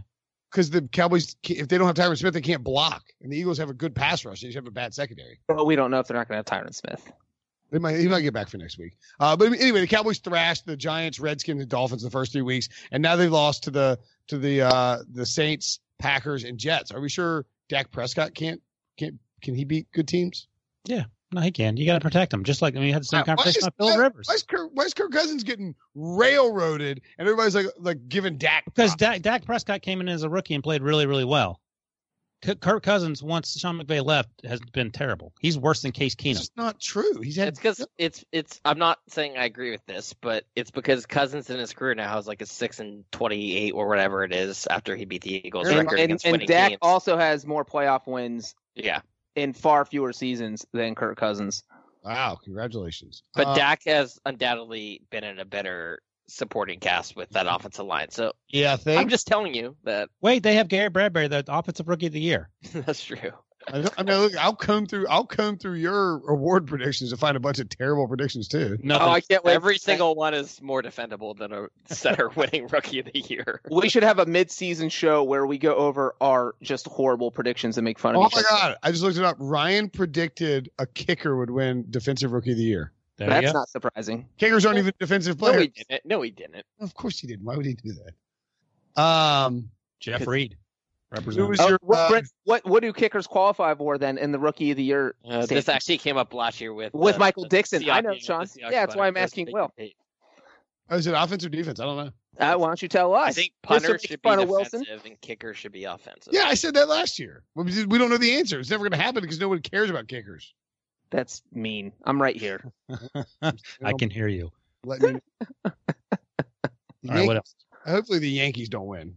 You know who sucks too? Here. The Yankees. Let's go. Seahawks-Browns. Oof. Ooh. Oof. Cleveland had this game. I don't know what happened. They were winning this game. Seahawks are now 11-2 in their past 13 games. You know who's done better than that over that span? No. Nobody. Oh. Okay. I was going to say the Patriots, but I was like, maybe. Good spot for a fun fact, but that'll work too. I didn't know where. I know we were trying to lessen the fun facts. Russell Wilson. Yeah, that's fine. Russell Wilson. By the way, shout out to whatever listener found Sean's address and sent him the fun fact tank top. And feel free to tweet out that address. So at like 1 a.m. Sean texted 1 a.m. last night or Saturday night. Sean texted is like, I gotta check out what just came in the mail. It's a tank top that says hashtag fun fact on it. Amazing. I bet it was the dude who runs the fun facts. I'll DM him and ask him. I bet it was Sam who did it. How does he have my address? I don't know. You probably look it up on reverse white pages or something, right? Brinson I tweeted it out. How do you know my address? More concerning. Brinson gave it to me to give it to you. Sean's moving. He lives in Oakland, in case anyone's wondering. How come you're not wearing your Pick 6 zip up that I sent you? Yeah, we talked about this because it is incredibly tight to the point where you guys would make fun of me. You guys made fun of me at dinner at the summit for wearing a shirt that fit me perfectly fine. I don't know how you're going to react if I put on this half zip in front of you guys. I know how we'll react. If you start putting on it in front of us, it's going to be weird. Russell Wilson put it on in front of the Browns. 23 of 33, 295 yards, 2 touchdowns, 0 interceptions, 9 carries for 31 yards and a touchdown as well. 14 touchdowns, no interceptions this season. And if I may posit, I think Russell Wilson is the current leader after 6 weeks, and mostly 6 weeks, of the MVP race. Yes, you said it also, Pete Prisco, which means it has to be true. I know. As I quote you, would I don't say, think you don't get a lot of argument on that, I don't think. I mean, who if what you want is a team that's winning games and you need a guy that's carrying the offense and playing at an extremely high level, it's hard to find. It's not good either. The defense stinks. Yeah. The run game is pretty good. Chris Carson's playing really well. He's got Tyler Lockett, who's a sneaky number 1 receiver, but not it's not Julio Jones or anything. And then after that, he's got no one else. Will Dissly suffered an Achilles injury in this game. I think the belief is that he's probably going to miss the rest of the season. Seahawks offensive line injuries. Yeah. I mean, Russell's playing out of his mind right now. The best part is that in the third quarter, apparently the helmet went out, the communication with Brian Schottenheimer. So he's just calling his own plays. He's calling his own plays and let a touchdown. And it looked a lot better than the Brian Schottenheimer. Of course offense. it did. Absolutely. Yeah. I mean, it's hey, I can't figure out what happened to the communication. It's just out. And Pete Carroll's over there with like a pair of scissors. By the way, we talked about the Seahawks being 11-2, and that's the best record over the last 13 games for any team. Mayfield is throwing more interceptions than anyone on planet Earth right now, too. He had 3 on Sunday. They all weren't his fault. The first one was, I think. The second one may have been tipped. The third one was sort of a backbreaker towards the end of the game.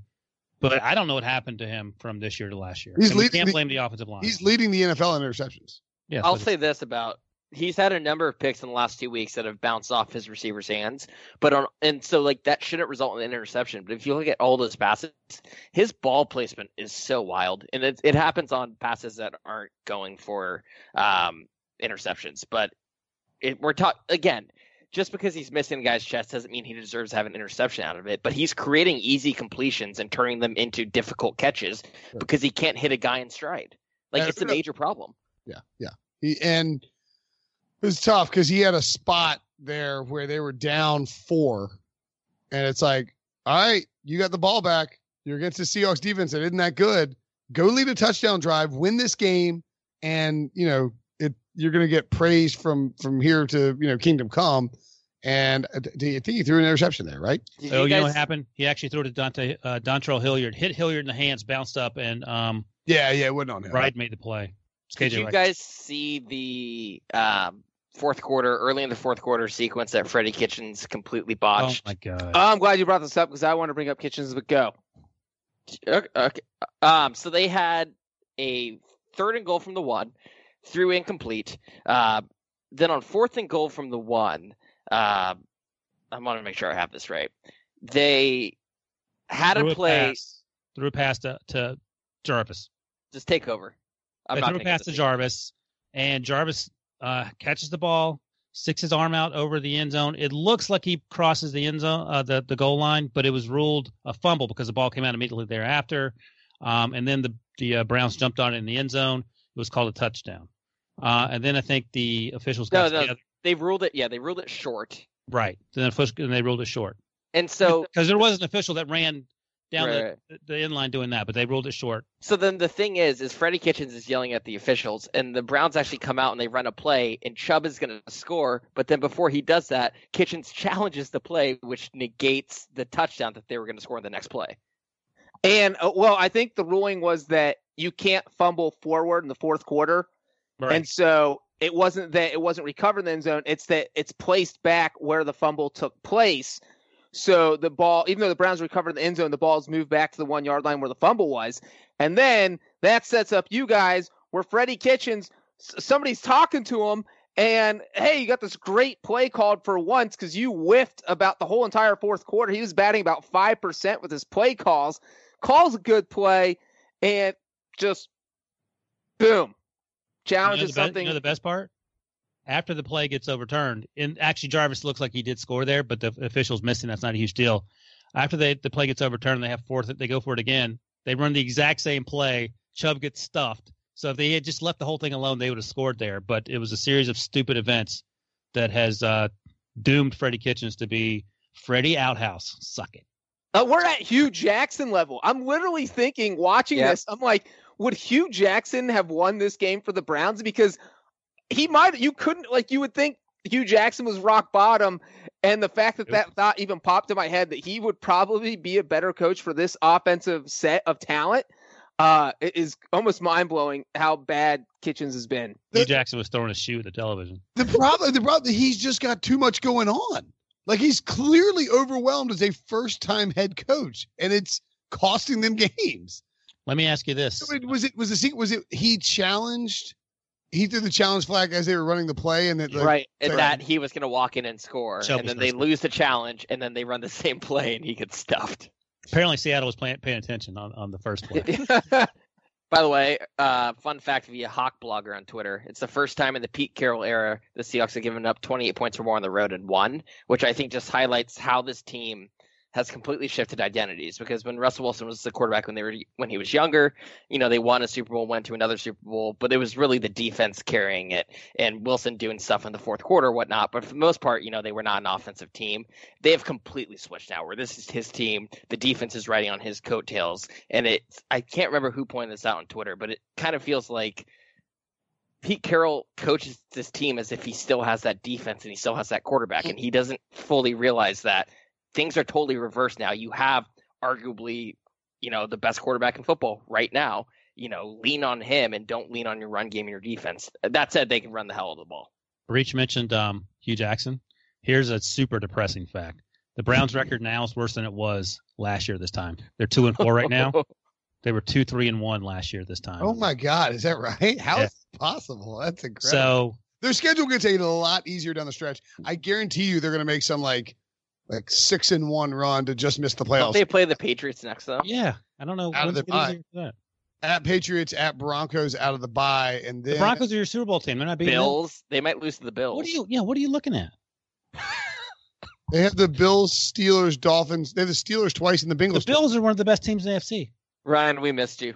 We needed someone else to call out Brinson on his crap. They run plays. Listen, they have a bye. I mean, that's easy. Listen, that's true. No loss next week.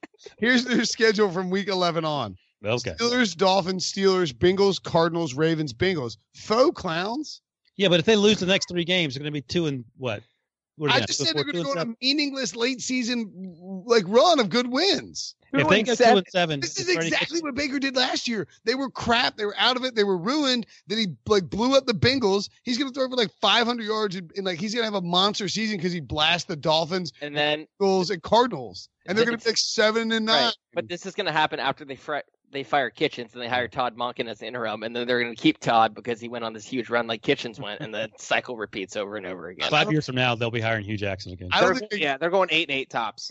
I don't think they can fire Freddie. They have to just take away his play calling. Moving along. Cardinals, Falcons.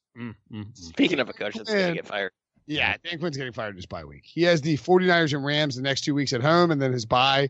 If they lose those games in embarrassing fashion, I think he will probably be fired. We'll see. Julio Jones, 8 catches, 108 yards.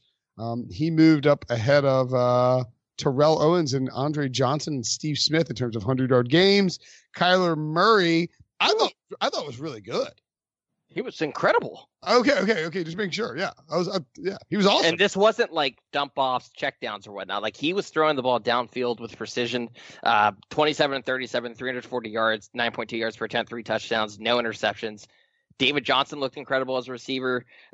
Chase Edmonds and Dave, we were talking about good. We were talking about with the Panthers, they can't really give McCaffrey breathers because there's no one there that is capable of handling part of his workload. The Cardinals do have someone, and that is a really fun, dynamic running back duo. What allows them to do is just spread out Johnson more and use him kind of as, their best receiver outside of Larry Fitzgerald. And I'm really excited to watch the Cardinals every single week because I think Kyler's making a lot of strides. And I tweeted this. I think by the end of the year, there's a chance we're going to look at the Cardinals and say they have the second best quarterback situation in the NFC West. Wow. If you factor in money too, because you're going to look at Goff oh my God, they're stuck in that contract. You can kind of say the same with Garoppolo, not to the same extent. And I think Murray by the end of this year could be better than both of them. So they're 2-3-1 now. They should probably be 2-4, but whatever. I mean, if you're Mike Bidwell, I think you're looking at it I think Steve Keim's going to save his job just by virtue of how Kyler Murray is playing and how Cliff Kingsbury's offense is starting. I don't know if I love what Kingsbury's doing in every situation. I don't know that he can coach up a defense, and I don't know if they'll ever be good on defense. But Kyler Murray looks like the real deal, and he's playing well. And they need to get him some weapons and some more protection. And the Falcons are absolute trash, but Kyler Murray is playing really well. What's funny is that the Cardinals almost blew this game. They were up. Matt Bryant missed an extra point. Matt Bryant did miss an extra point. Thanks for stealing what I was going to say, Brinson. But that's pretty much improbable. Matt Bryant hadn't missed an extra point all year. He's been one of the most accurate kickers in the NFL for the past 3 years. And, it's funny because the Falcons tried to get rid of him last February and they couldn't find anybody to replace him because they had no idea what to look for in a kicker. And all of a sudden they brought him back and then boom, he just shanked an extra point because the Falcons came all the way back. We're about to tie it at 34, and that was brutal. And the thing is, you look at the Falcons, and here's why Dan Quinn has to be fired. And maybe they can wait till the end of the season, but it has to happen. Is they got rid of some coaching staff members last season. Dan Quinn said, hey, I'm going to call the defensive plays because I'm a defensive guy. And what has happened this season? Nothing. You just gave up 34 points to a rookie quarterback. The Cardinals were laughing at you. They just ran circles around you. And that's embarrassing if you're a veteran play caller. Dan Quinn is now the scapegoat for the defense, for the head coach. Just boom. Just bye, Dan. Sorry. So Breech, to follow up on your point, Jeff Schultz of The Athletic tweeted this out. If you throw out the 22-second drive just before halftime last week in Houston, where the Falcons played, these are the last 13 possessions versus the Falcons defense as coordinated up by Dan Quinn. Touchdown, touchdown, field goal, touchdown, field goal, touchdown, touchdown, touchdown. That was last week in Houston. This week it's Arizona. Field goal, touchdown, touchdown, field goal, touchdown. No punts, no turnovers, no any sort of mistakes on the other side. Uh-oh. Brinson's happy about something. You watched this Astros game? Carlos Correa hit a bomb for a walk-off in the bottom of the 11th. Brinson, we're podcasting. You hate to see it, Yankees fans. Everyone listening, Brinson knows this already. I feel bad for Matt Ryan. He was lights out in this game. 30 of 36, 356 yards, 9.9 yards per attempt, 4 touchdowns, 144.9 passer rating. And he is just stuck on this franchise that isn't good this year, but I don't see a path in terms of like them being good in the next year or two, because this defense is straight doo-doo. They're going to have to hire a new coach. I almost wish it won't happen. I wish the 49ers could trade for Matt Ryan, reunite him with Kyle Shanahan, because that would just be, they would be the favorite in the NFC if they traded for Matt Ryan, because he's playing lights out. What if you could trade Matt Ryan to the 49ers for the 49ers defense? Would the Falcons be any good? Like, would that be enough? Well, who would be the Falcons quarterback? Did they get Garoppolo? Matt Schaub? No, I'm just trying to think. Like, their defense is so terrible, and some of it's injuries, but a lot of it's just been like not great personnel decisions. Could the 49ers? I mean, the 49ers defense and Matt Ryan was spectacular, but I mean, Matt Ryan's the rare example of where you have a franchise quarterback, but literally everything else around him, at least on defense, I mean, the offense is pretty good. Just does not work on any level. Brinson's smirking about this Yankees game. I'm watching the Correa doesn't even like run to first. He just stands there. You knew his bomb. I know, it's great. He just lobs his bat. You guys are so disrespectful to the Falcons. You can't even. Oh my God, he does he wants the crowd noise. He's doing that. There's nothing that makes me happier than a Yankees loss. Yeah, screw the Yankees, man. Like, God, I hate the Yankees more than any team in the history of sports. Agreed. Moving along. I don't need to keep talking about this stupid game. The Falcons stink. Dan Quinn's going to get fired. It's a matter of whether he gets fired in his bye week or at the end of the season, right? We can agree on that. Yeah, I agree. They're worse than the Buccaneers, who, by the way, went to London and played the Carolina Panthers. I said it was one of my locks, and a good thing I did, because the Carolina Panthers blitzkrieged them. Kyle Allen, the first quarterback in NFL history to win his first five career starts without throwing a single interception. And he's the first undrafted quarterback to win his first 5 starts since Kurt Warner in 1999. Chris Godwin was awesome. Jameis, Sean? Hey, allow me to talk about Jameis, because if you were to say that the Bucs would hold Christian McCaffrey, C-Mac, to 57 yards on 26 touches, you at the very least think this game is interesting or close. It was not interesting or close because Jameis Winston had 5 interceptions and he had 2 fumbles, one of which was lost. He already has 10 interceptions now after 6 games, which is the most in his career through the first 8 games of a season. He has not played 8 games this season. I think Bruce Arians made some comments at the end of the game about how Jameis always tries to be Superman. This is the same crap that Bruce Arians was saying when he got the job, and how they got to coach the stupid out of him and make sure he understands that he has to stay within the framework of the offense and not try to be Superman. Exactly. We were saying this at the time. You can't coach Jameis out of Jameis. This is just who Jameis Winston is. And Bruce Arians thinking that he could fix Jameis Winston by, getting him not to throw the stupid mistakes and all that is downright. It just was never going to happen. There was a sequence in this game where Winston had one of the most hilarious fumbles where he tried to pump fake, but he pump faked it into a defensive player, rushing him. And then he recovers the fumble, and then the next play he fumbles again. This is just what you get with Jameis. You're going to get the high variance plays. And I think it's very clear that, they'll ride him out this year because they have nothing better behind him. But he is going to be playing for another team, cough, the Las Vegas Raiders, in 2020. What's funny is watching Jameis and watching Jared Goff and Cam Newton's benched. It was that thinking that whoa. Cam Newton's on the bench. He's injured. No, he wasn't on the bench. He didn't travel to London. Well, I was going to say my point is that Kyler Murray was arguably the best number 1 overall pick who played this weekend, which is kind of crazy to think about because that's not something you would have thought would have happened before the season at any point. Why are you making faces? What's wrong? He's the only 3 number 1 picks playing quarterback this weekend. I just said he was the best. I mean, Matthew Stafford will play. Should be playing. Oh, I didn't see Sam Bradford. Kyler Murray was better than Baker. For sure. Kyler Murray is one of the best quarterbacks, period, in this week. Just 1 week. But here's the thing, is that we talk about Jameis every week, and I feel like this was the final nail in the coffin game. I think Bruce Arians, he's going to have 9 hours on this flight home from London to watch this film, and if he doesn't, it's probably not good that he's on a plane because he's going to pull his hair out, just vent to someone about how bad his quarterback is, and you can't do that because the quarterback's on the plane with you. And he's just going to be thinking, my God, what did I get myself into? And I think he's going to come to the realization that, hey, I can't win with Jameis. And, obviously I'm not going to trade him or cut him right now, but I think this is it. Like, I do think the Buccaneers have decided, I think this game will be that breaking point of we're going to move on, and that's it. He's not our quarterback next year. And before I move on, I got to bring up my favorite highlight from the game. We saw a fair catch kick. Too much kicking talk. Go ahead.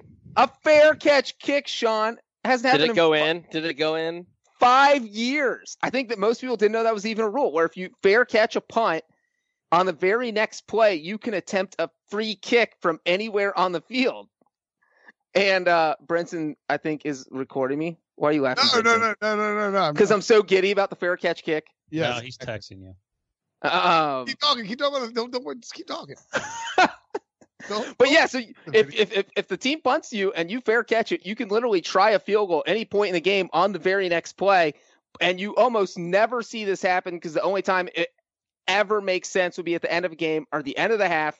And the Panthers, the situation fell in their laps. Joey Sly had a 60-yard field goal, and the thing about the fair catch kick is that the other team cannot rush you, so it's just like a kickoff, except you have a holder instead of a tee, and he somehow missed it.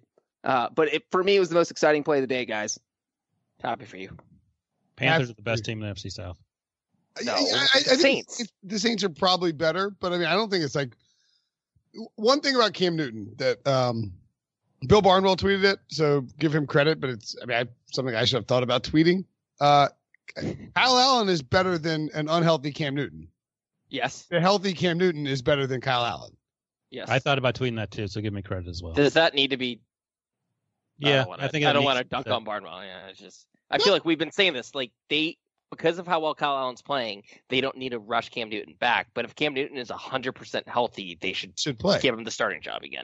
Look, they showed a graphic during that game that said Kyle Allen, last 5 games, 5-0 with Kyle Allen. Then it was like previous 9 games, Cam Newton 1-8 or 0-9 or something. It's like I saw that. It's like what are you doing, NFL Network? The Cam had shoulder surgery last year. Like at the end, like his shoulder is falling off. He couldn't throw more than 30 yards downfield. He said he literally could not throw it that far. Yeah, and then this year his foot's been broken. So like, what are we doing here? I mean, and of course I got friends who are like anti-Cam. They're like texting me with like a picture of that. I'm like, I don't want to get that crap out of here. I don't think Cam's coming back. I don't know if it matters, but we'll see. Panthers are good. Their defense is awesome. Yep. I mean, and again, they won. Moving on. We have too many games to deal with. We're doing this forever. Saints at Jaguars. This is a low-scoring game. The Saints, maybe the best team in the NFC South, beat the Jaguars 13-6. Decent game. This is a defensive battle, right? I mean, like good game for Teddy Bridgewater, I guess. Wasn't a blow-up game or anything like that, Ryan. But they keep winning with Drew Brees gone, and we know he will come back. Do you think this a win like this on the road, they keep covering, they keep winning in October, do you think a win like this on the road allows them to not rush Drew Brees back? I think you keep Drew Brees on the bench, just like Cam Newton. I'm joking. Whoa, okay. I'll relax. No, of course not. Oh my Teddy God. Bridgewater, he was fine. He wasn't great. He missed a lot of throws high in the first half. He had a fantastic throw to Jared Cook for the lone touchdown in that game. In the second half, and that was about it. There was a lot of defense being played, but there wasn't a lot of great quarterback play. Look, Drew will come back when he's healthy. I don't think he'll come back before then. He can't grip the football. It's not like Cam Newton can sort of hobble around and try to fool you and convince you that he's not actually injured. If Drew Brees can't pick the football up or he can't throw it 15 yards, it's not going to work out. I want to point out one thing. Cam Jordan, he might be one of the most underrated edge rushers. Maybe not, but I feel like he sort of is. He doesn't get mentioned as often as the other guys. He absolutely dominated Jawan Taylor, their second-round pick, the guy that we were talking a lot about in the draft process, about being really good, how he's going to solidify the right side of the Jaguars line. And he sacked Minshew twice because Jawan Taylor, who was built like a house, had no answers for Cam Jordan. And that sort of stuck out to me. Minshew was fine. He's a good quarterback, but again, I don't know if he's the guy you built a team around. If Nick Foles is healthy, which is sort of a weird thing to say because I'm not a big Nick Foles guy. You want Nick Foles to get the job back when he's ready to play? And Teddy Bridgewater to keep the job. Right. That's what he said. Both those things. And your team Chase Daniel? Yeah. Ryan, I feel like I want you to run an NFL team. I want you to be hired as a general manager and see if your cockamamie schemes work. Because I think they might. I think Wilson just watched too much Friday Night Lights and saw Matt Saracen, so now he just loves any back. I never watched Friday Night Lights. You've never? Oh, that's weird. My biggest takeaway from this game is that the Saints defense is one of the 5 best defenses in football, and that's why I think I think they're going to win the NFC South because they have not lost with Drew Brees out, and I don't think any of us expected that to happen. That's a good takeaway. All right. By the way, the Saints and Bears play this week. Ooh, Under points. Hammer that under, guys. It's 39.5. They're not getting to 40. It's like a 17-14 game. That's a lot. How are they getting to 40 points? They're not. Turnovers are the only way that really screw that. But like Bridgewater hasn't really been like making turnover worthy plays because they're not letting him. The concern honestly would be if Trubisky plays and he has one of his like 5 interception, nightmares. Yeah. Team Chase Daniel, like I told you. Another game that did not get to 40 points because the Titans didn't score any points. Mm-hmm. Broncos 16, Titans 0. I want to point out to anyone who will listen, that includes the millions of people who download this podcast on Apple Podcasts or Stitcher, wherever you get it, that the Broncos should be and could, and I understand that they're not, the Broncos should be 4-2 and tied with the Chiefs for the division lead, hosting Kansas City, a banged up Patty Prince Mahomes coming to town, 4-2 with the division title on the line, and I would be peacocking around all week long. And if they won, I would literally turn into a peacock, like popping around, bragging about how the Broncos are going to win that division. I don't think the Broncos are dead yet when it comes to the playoffs. They're behind the second place Raiders, who are half a game back of the Chiefs. The Raiders went overseas. We talked about this on the YouTube show. John Gruden hates traveling. Went overseas and beat the Bears and beat them pretty badly. That said, we can get to the Broncos in a second. The Bears. I have we've been dogging Jameis Winston. Marcus Mariota has some things he needs to talk to himself. He got benched for Ryan. They're both not being back with the team that drafted them. This is for both of them. Ryan Tannehill and Marcus Mariota are like the real life version of the Spider-Man meme. Marcus Mariota threw one of the worst interceptions. Even Jameis was like, "That is a terrible interception. What are you doing?" He beat the pass rush and he just threw like a Phillip Rivers arm punt down the field, and it was intercepted by Simmons, I believe. And at that moment, the funny thing is, do you know how many interceptions Marcus Mariota's thrown previous to that this year? 0. None, which seems impossible. But that was enough for Mike Vrabel and his stupid mustache to be like, "All right, you're out. Get your arm loose, Ryan Tannehill." And Ryan Tannehill went and threw a bunch of interceptions. By the way, that 2015 quarterback draft class, that was, very well anticipated. Who's the third quarterback drafted? Garrett Grayson, who Sean Payton, after they drafted him, said, quote, "This was the one." Yeah. After that was Sean Mannion by the St. Louis Rams, Bryce Petty by the Jets, Brett Hundley by the Packers, and then Trevor Siemian by the Broncos, which actually might be the best value in terms of like where they were actually picked. That is a rough. That's it. That's the quarterback class. The takeaway is, and someone made this point, that there doesn't have to be a franchise quarterback every year. I really believe that Marcus Mariota can go somewhere that will use his skill set with RPOs. Yeah, Chicago. Yeah. That's where he's going to sign. Why? What have they done in Tennessee that hasn't exemplified? He's had like 7 offensive coordinators, and the guy who is the offensive coordinator right now, he's the FedEx guy. He's the delivery man. We could literally FedEx a better playbook to the Titans than they're using right now. I mean, Arthur Smith is basically like if I was like an NFL coach. I mean, like that's like, come on, what are we doing? If like Brinson somehow managed to like get himself into the Panthers building and like somehow it took over. I just don't I like Marcus Mariota a lot. He seems like a genuinely nice person, but since 2015, he has done literally nothing to convince me that he can. No, it's over. It's over. It's done. In his defense, he couldn't feel his fingers last year. I'm with you. He's gone. I'm with you. I would. Tannehill didn't play as long as Mariota did, but he looked better. I mean, they both looked like trash. He couldn't look worse. But this is like, trash where you find like food on the ground, it's only been there for 5 seconds, so you can still eat it, or like, but you eat food that you find on the ground. That's called the 5-second rule, and that's food. Yeah, 5 seconds called trash. It's still trash. Refuse, if you will. All right, well. Breech, important question. Do you incorporate the 5-second rule when involving the trash can? If I drop it in the trash, there's no 5-second rule. Have you ever pulled anything out of the trash can and then eaten it. In my entire life? Yes. That's a yes. I mean, if you even have to think about it, yes. I have. Yeah. I think like if it's I did in some a bag or something. college I'm not proud of. If it's like in a bag or something, that's Sealed. If it's sealed, it's fine. If Even if it's like a literally McDonald's just- bag or whatever, throw it up by accident. Whoa, that wasn't a sealed bag. That was a loosely like thrown around McDonald's bag that Ryan did. What are you grabbing out of a McDonald's bag that you're eating out of the trash, Ryan? Okay, but here's my point. Real quick, is that There's a piece of burger left there. So Right. you would eat Marcus Mariota if someone threw him into your trash can. And that's you a picked it out gross within way to 5 put the seconds. question, to be honest, Sean. That's kind of like you're on Tinder too much to be asking me that. But Ryan Tannehill is like a peanut you find on the ground that's been there for 5 seconds. You can still have it. Marcus Mariota is the French fry that's been in the couch for 6 months. It's just done. You throw it away. It's over. They need to start Tannehill next week. At least see what they have, because he looked like the more competent quarterback in this game. He is the French fry. Mariota's the French fry. Tannehill's the peanut. Put Tannehill in. Play the peanut. Beat the Broncos or the Chargers, because that's who they play next week. The only reason Breech is coming up with these analogies is because someone on Twitter called him the flaming sea poet of this podcast, and now he feels like he has to come up with all these incredibly weird metaphors.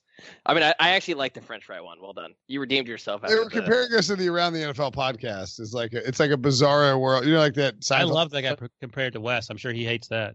We're both bald. Yeah, I don't know that all the comparisons necessarily fit perfectly, but it is like the same sort of dynamic. Like it would be like a Anchorman style. Oh God. The news team fight in the alley. Yeah. We ran into him. Yeah. Of course, those guys are over there like doing like jumbotron, videos in London at the Tottenham Stadium, and we're at the county fair next week. Pick it up, CBS. All right, let's get through these last two games. Only one game left. Oh, really? Redskins-Dolphins. We didn't talk about. It's a Bengals joke. Just kidding. We have two games left. Well, that joke's getting old. I wanted to talk about the Bengals, though. Redskins-Dolphins. The Dolphins almost won a damn football game, but then they realized what was happening. They were going to ruin their chance to tank it all for Tua, so they busted out their worst 2-point conversion play. They benched Josh Rosen for Ryan Fitzpatrick. It allowed them to get back in the game. I assume that means that Ryan Fitzpatrick will continue to play, I guess. Case Keenum was... No. Flores said he's going back to Josh Rosen. He did? Really? Yeah. So he announced that Josh Rosen will be his quarterback for the season a few days ago. Benched him in the third quarter. Benched him in the third quarter. Great day for backups named Ryan. He came off the bench, led a touchdown drive. And after the game, Flores said, "Yeah, we're going to go back." There's no rhyme or reason to what's going on. It's a lot of nonsense. Well, I would say this. I would say that I think that their logic in starting Ryan Fitzpatrick at the start of the season, they believe that he gives them a better chance to win games right now. That's a bad thing. Yeah, if you're tanking, that's like the opposite of what you want. But like they want to evaluate Josh Rosen as much as possible. Well, why take him out? Okay. I don't think you can defend the way in which the Dolphins have handled the quarterback. Did Josh Rosen play terribly? Sure. Because also, why, if you were going to tank, why even trade a pick for Josh Rosen? Because no quarterback is going to – you can't evaluate a quarterback in that situation. So I was all on board with them trading for Josh Rosen because it was a good, cheap acquisition in terms of salary, in terms of the draft pick. Because we talked about if Josh Rosen was in last year's draft, he would have been a top 10 pick. But then you trade everyone away. You just wasted a second-round pick because Josh Rosen's not going to be their franchise quarterback. You don't know that. The Dolphins scored in the first. They're drafting a quarterback. They scored in the second half for the fun fact. The Dolphins scored in the second half for the first time this season. That is rough, man. Fitzpatrick was 12 of 18 for 132 yards, a touchdown, no picks.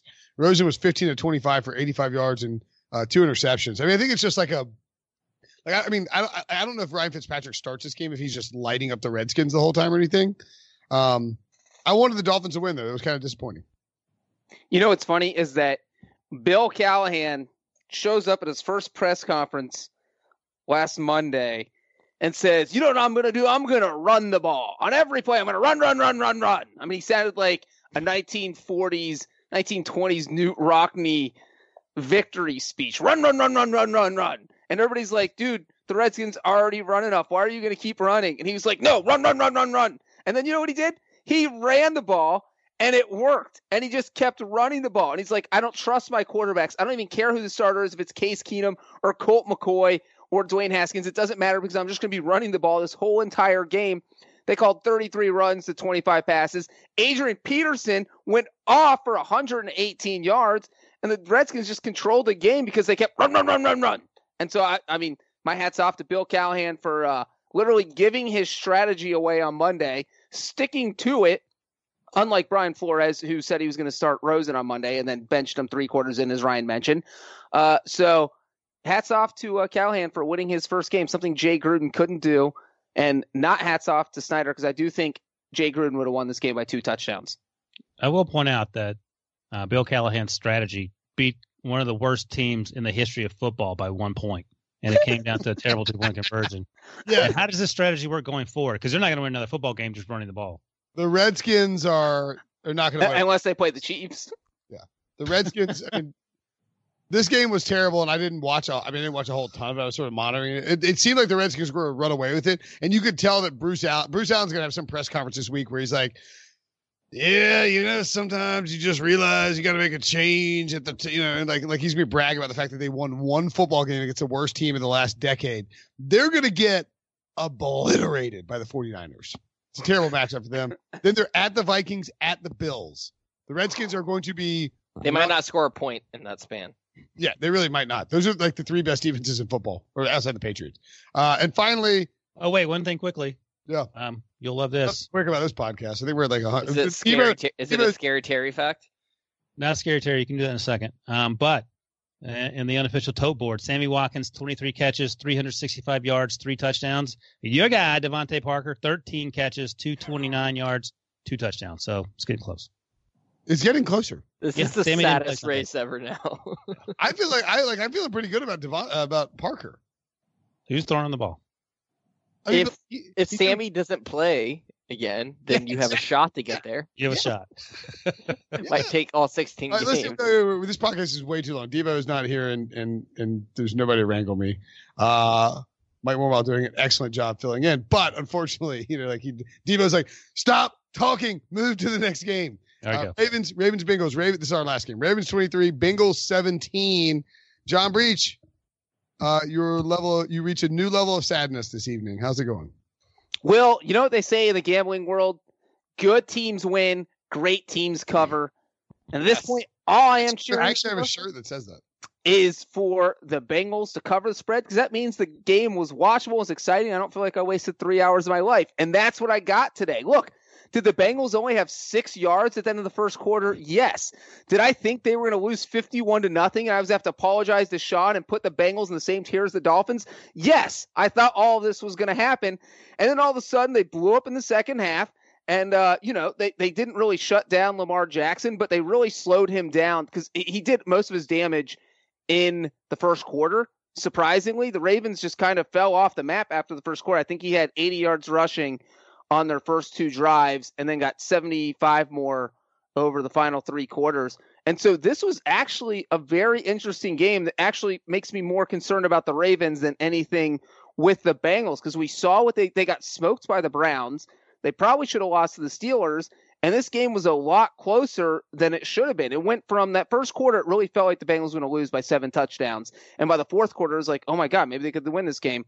So yes, Lamar Jackson absolutely went off.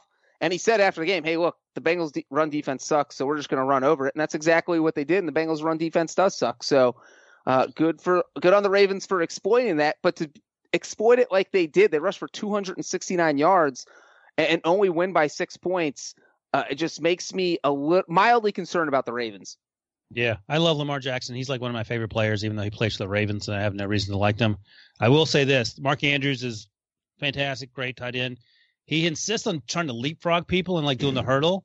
I will give the Bengals credit, John. I don't know who the defensive player was, but he actually did another stupid leapfrog, and they punched the ball out and recovered the fumble. So I think that's going to be the new thing going forward when these guys try to jump over guys, just try to punch it out.